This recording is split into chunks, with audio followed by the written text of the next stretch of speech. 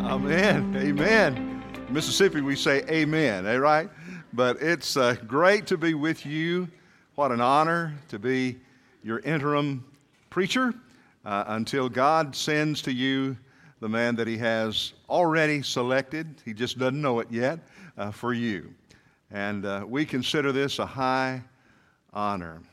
Thank you, choir. Thank you, Travis. You prepared our hearts now twice to worship through the proclamation of the Word of God. The Sunday we came to be introduced to you, I told somebody we hugged so many necks. It was like old home week. I guess that's the benefit, if you can call it that, of being around since, right after the Civil War and pastoring so many wonderful churches and having so many friends. So it's great to see old friends. Our friends from old, I won't call them old friends, Richard, and to meet new friends. What a great blessing. Be turning in your New Testament to the book of 1 Peter chapter 1. We'll be considering together all 8 of those first 8 verses, but I just pray that our time here with you will be a helpful pilgrimage for you. The poet said, isn't it strange that princes and kings, clowns that caper in sawdust rings, and common people like you and me are builders for eternity. To each is given a bag of tools, a shapeless mass, and a book of rules with which to build ere life is gone, a stumbling block or a stepping stone. And it's my prayer that our journey here with you, however long or short it may be, would serve to be a stepping stone in your own personal pilgrimage and walk with Christ, and corporately in your life as a church. I question today on this first sermon, what would be the most important thing that I could share with you? And so I've taken a text that embodies really the testimony of your interim preacher. But it also embodies what I think is perhaps the most important truth, if I had only one, that I could drop in your heart, because it will color everything else. When I tell you what it is, you'll think it's rather simplistic. 1 Peter chapter 1, verse 8, the end of that text, which we'll read in the English Standard Version in just a moment, but I've memorized all these verses through the years in the King James, so let me just share that with you. In verse 8, King James said, whom having not seen, you love. In whom though now you see him not, yet believing, you rejoice with joy unspeakable and full of glory.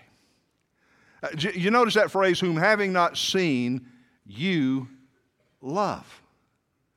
Peter had seen Jesus, but the people to whom he was writing under heavy persecution had not seen Jesus in the flesh. But Peter says, you love Jesus.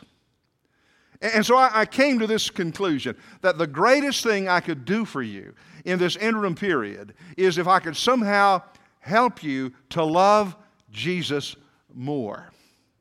Now, that may sound simplistic. You might say, well, you need to deal with deeper theology like discipleship and stewardship and churchmanship. And I agree with that. And hopefully in the days ahead, as God gives us time, we will deal with some of those weighty matters of the Christian life. But it all has to begin here. Because it doesn't matter whatever else you do, if you don't love Jesus Christ, it's just sounding brass. It's a tinkling cymbal, is the way Paul put it. You remember Jesus was asked on one occasion, he said, what's the greatest commandment of all? Remember what he said? If you are to love the Lord your God with all your heart, soul, and mind. In other words, the first call of God is to love Him back.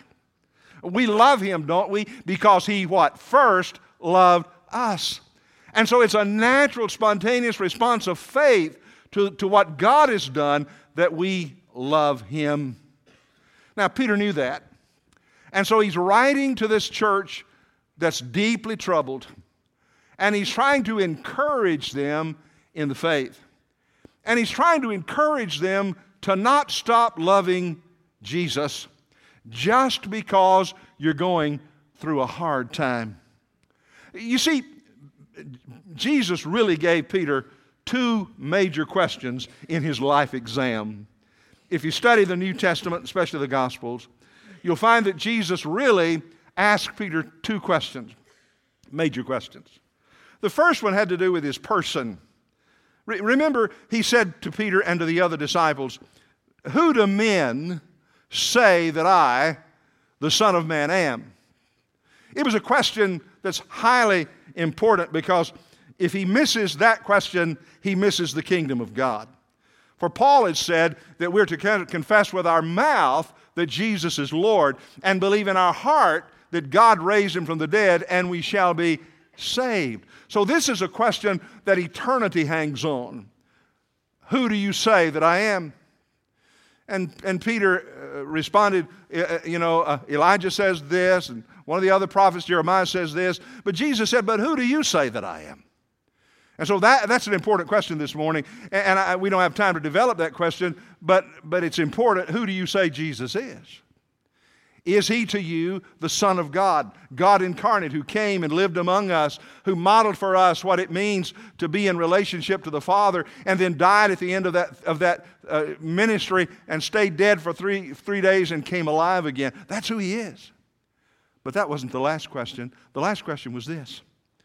Jesus appeared to Peter in a post-resurrection appearance and called him to breakfast. And during that personal interview, Jesus asked Peter another question. Remember what it was? Peter, what, church? Do you love me? Remember? 3 times. Peter, do you love me? Now, I want to suggest to you, and my prayer is that this morning, that question will resonate in your heart. And I ask you this morning, my brothers, my sisters, my friends that are here this morning, precious unbeliever that's here, maybe seeking, you know what I want for you? I want you to come to love and know my Savior. And I'll just ask you this. Do you love him? Do you love Jesus? Now, notice, I didn't ask you, do you love Longview Point Baptist Church? You probably do, or you wouldn't be here this morning. I'm not asking you, do you love the church? I'm not asking you, do you love preaching? I'm not asking you, do you love your small group? Do you love to sing in the choir? Do you love being a deacon? Do you even love being a staff member? I'm not asking you that. I'm asking you this simple question. Do you love, present tense, Jesus Christ? I'm not asking, did you used to love him? But I'm asking you, do you today love Jesus Christ? Let me just say to you, love changes everything. Doesn't it? Love changes everything. When I was 15 years old, I changed high schools. I moved from a school that we had 7 boys in our class to a school that had 38. We moved to the big school, 38. And I was so sad. I'd left a girlfriend. My dad had gotten a job in another county. I left a girlfriend I thought I couldn't live without. But I was a basketball player, and I was real happy to be at this new school because they were known for a good basketball school. And so I remember I was sad, but I went to basketball practice that first day. And my new friend, he also played on the team, was standing right by me. And we got into the gym about the time the girls were leaving. And this beautiful little black-headed girl walked in front of me, leaving basketball practice. And I turned to my friend and I said, "Who was that?" And he said to me, "That's my sister." Well, I want you to know that was 56 years ago. And pardon my English, but I ain't got over it yet. I know some of you are wondering how I got such a beautiful wife. Well, let me just tell you, it's none of your business. But I got her. And love changed my life. You know that girl I left? She was a sweet girl. But you know what? I soon forgot her. Now, my wife's family were afraid of storms. And every Saturday night we had a date, it would come up a storm. Guess where we spent our first 3 dates? In the storm house with her whole clan. Now, here's the thing. If you love somebody enough, you want to be with them when you go through the storm. Now, I'm just telling you this. A few months after that, I fell in love with somebody else. I fell in love with Jesus Christ. And 6 weeks before I graduated from high school, in a revival service in the spring of 1964, the Lord changed my life. And I fell in love with Jesus. Jesus and Rose have changed my life. Now, Peter tells us in this text that we're to, even though we haven't seen him, we are to love him. Now, the text there, beginning at verse 1 and going down to verse 7, tells us the reasons why Peter tells us that he loved Jesus. And I just want to say to you, they're the same reasons that I love Jesus Christ. So let's just catalog them. If you're filling in the blank in your bulletin, let me share with you, first of all, that I love Jesus Christ because of his grace. Notice what it says in verse 1. He says that we have been chosen in Christ, that we've been chosen. Another translation uses the word elect. Now, those two words shouldn't frighten us because they are wonderful words. They're words that had been used exclusively up until this time of the nation of Israel and the Jews. Those were words that referred to God's choice of Israel to be the nation to become a kingdom of priests through whom he would reveal his law and through eventually he would bring his Savior. So these were words that were identified with the covenant people of God in the Old Testament. But here, Peter uses that same word not to refer to the Jewish nation, but to refer to a group of Gentile believers that were scattered out all over the world. And he uses that word to encourage them because they are being persecuted for their faith. And so he says to them, listen, you have not been excluded from God's wonderful redemptive plan. You are just as much a part of my salvific plan as is the nation of Israel. Now, before you jump to conclusions, I want you to know that I live with unresolved tension in my theology. And I think that's probably the best place to be because, you see, I also believe that if I go to hell, I can't blame God for it. That the choice is mine, and I am held accountable to God for responding to the gospel by faith. So there is both the sovereignty of God and there is the responsibility of man. Somebody says, how do you reconcile those two? As Spurgeon used to say, I never try to reconcile friends. Somehow God's sovereignty and man's responsibility is all very clear in the mind of God. God's thoughts are not my thoughts, and his ways are not my ways. His thoughts are higher than mine, and his ways are higher than mine. So I don't have any problem with that. I just lay it at God's feet. And I just believe it's my responsibility to share the gospel and call on people to repent of their sins and believe in the Lord Jesus Christ. And I believe that whosoever believeth in him shall be saved. So I believe that the grace of God is cause for me to love Jesus. Aren't you glad that God didn't say, now, get out there and do your best. And if your good works outweigh your bad works, then you can go to heaven. Aren't you glad he didn't say that? But God's grace, you know what his grace is? God's riches at Christ's expense. I love that word he uses. He uses the word that they were chosen. When I was a kid, I loved basketball. Now, I wasn't very big. When I was in the 7th grade, I played on a 100-pound team till I was in the 8th grade. So that shows you how skinny I was. And so I was just a skinny kid, but I loved basketball. And at my school, if the basketball went flat, we canceled school for that day. I mean, it was a big deal in rural Mississippi then. And so I loved basketball. Every Saturday, I would go up to the gym, and they would have pickup basketball games. And they would have the best players would always choose up sides. And one of the players was always Coach Chisholm. The other player was a former college player. And they would choose sides. And I would go. But I never got chosen.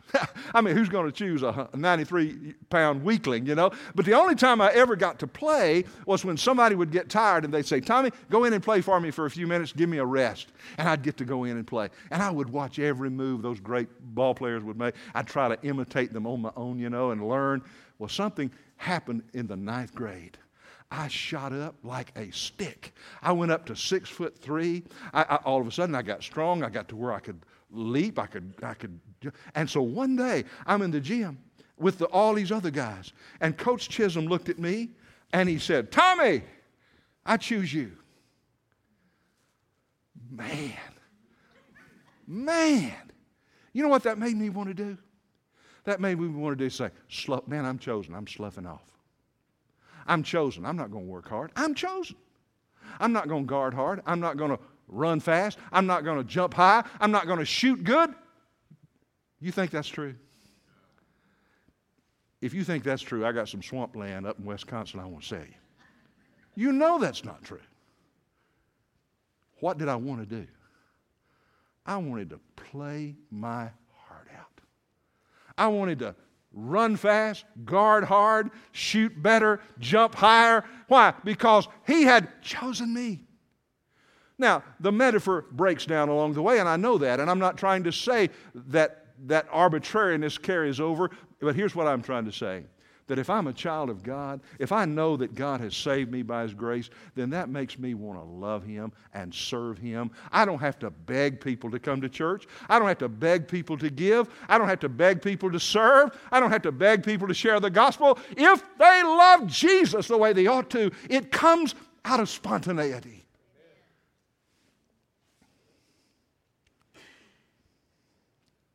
Grace. I love Him. Number 2. Don't get nervous. I don't spend as much time on the next one.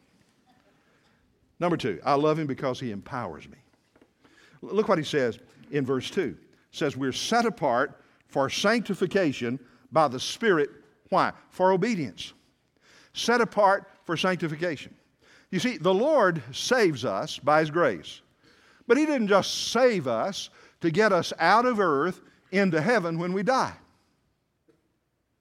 That's not the full extent of salvation. Salvation is not to get us out of heaven when we die only. It's to get God out of heaven right now in us.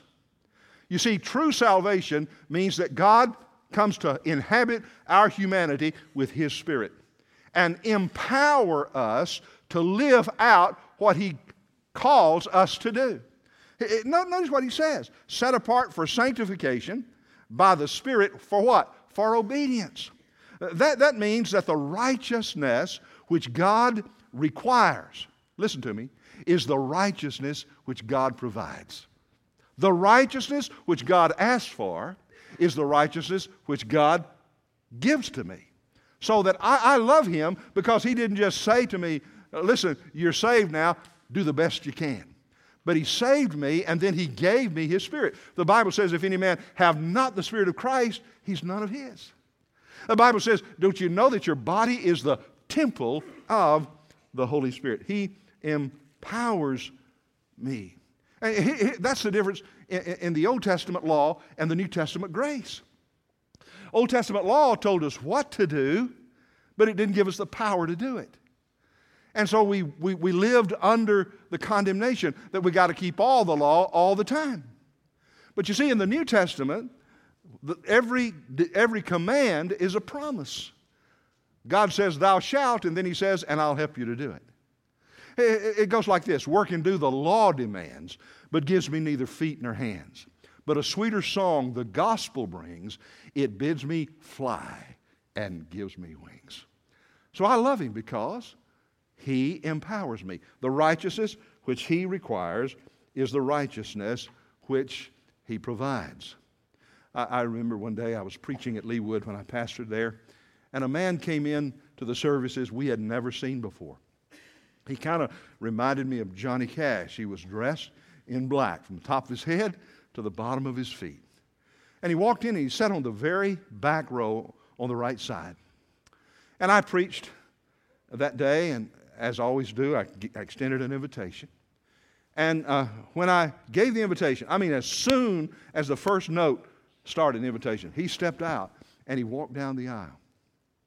And as I always do, I walked down off the podium and I took a couple of steps toward him and I stuck out my hand. And when I did, he did this number. He reached behind him and he pulled out about an 8-inch blade. And my heart almost stopped. As you can imagine, I didn't know what he was going to do with that blade. But I already had my hand stuck out, and he took the blade and he put it in my hand. And this is what he said. He said, I have lived by this blade all of my life, and I'm sick and tired of it. Can you help me? I'm so glad that my advice to him wasn't, well, sir, I'm glad you want to live a better life. You know what you need to do? You just need to work real hard. You need to draw on every ounce of your willpower. And you need to stop living that way. Don't do it anymore. Now, how would that have helped him? All that would have done was add to his problem. You see, you can't never. Strike that from the minutes. You can't legislate in the power to live out the law. It has to come from God's power. So I'm glad I could say to him, listen, Jesus Christ can give you the power to live a new life. Some of you may be here and you need to hear that today. You know, I love him because he empowers me. Number 3, I love him because he defeated my worst enemy. My worst enemy was death. Listen to what he says. Who has begotten us again to a living hope by the resurrection of Jesus Christ from the dead. Paul, in writing to the Corinthian church, said in 1 Corinthians 15:26, the last enemy that will be destroyed is death. Hey, the truth is, Jesus Christ conquered death when he rose from the dead. And because he has conquered death, he says, because I live, you shall live also. So I'm grateful. I have my older sister is in Pascagoula, Mississippi, on respirator right now. We don't know if she's going to live or not. But one thing we do know is this, that God has given us a dying hope. And we know that if she lives or if she dies, that death has been conquered. That the instant she leaves this body, she has the hope of being in the presence of Jesus Christ, her Lord. So I love him because he defeated my worst enemy. A number of years ago, Rose and I went to Korea to do a series of meetings, evangelistic effort, and the churches there had prepared very, very detailed preparation for us to come. In fact, they had set up appointments with unbelievers for us to go and share the gospel. And so we would go to businesses, we would go to homes, we went to a lot of places to share the gospel. And many of those places, the unbelievers would have their family with them because they wanted their family to be there when they got saved. It was the beatenest thing I'd ever seen. They were anticipating that they were going to be saved. And we would go and share the gospel. We had a little tract, Korean on one side, English on the other. And, you know, we didn't know a bit of Korean. They didn't know any English. But we would just read, and they would read, and they would read. And then they would pray to receive Christ. You know, the first 13 people I shared the gospel with were saved. And so it troubled me a little bit. I went back to the pastor. And I said, Pastor, why did you spend, why did we spend all this money and fly 10,000 miles to come and pull ripe fruit? I said, that's the ripest fruit I've ever seen in my life. They were ready to get saved. He said, you don't understand. He said, you're an American. He said, If it weren't for Americans, we would be communist today. But because you defeated our worst enemy, we will listen to you. My precious friend, Jesus Christ defeated your worst enemy and my worst enemy. We need to listen to Him. I love Him because He defeated my worst enemy. Number 4, I love Him because He put me in His will. I love Him because He's made me rich. Notice what He says, verse 4. He gave me an inheritance, imperishable and undefiled, and that fades not away. That's the same word for inheritance that the Hebrews had for when they would go to the land of Canaan or the promised land. And so He's saying here that He enriches us because He's given us the hope of heaven, a hope that will never, ever fade away. And notice what He says. It's reserved in heaven. In other words, nobody can steal it from us. I've been pastor a long, long time. I've seen so many precious senior adults that have saved with the intent of leaving an inheritance for their children. But the end of life expenses, nursing homes, hospitals, all of those health issues would eat up their inheritance, and they'd have nothing left. But listen, Jesus said, I've left you an inheritance that nothing can steal from you. He said, I give unto them eternal life. They shall never perish, neither shall any man pluck them out of my hands. Folks, I love Jesus because of heaven. I love Him. He's given me an inheritance in heaven. I want to recommend a book to you if you haven't read it. Randy Alcorn's book on heaven. You may not agree with everything in it. He expands on a lot of things, but it's a wonderful book. Rose and I went to the Billy Graham place up in North Carolina to hear him teach that book. And when we got up there, the room was full. And I looked around, and I saw a lot of folks like me, follically deprived.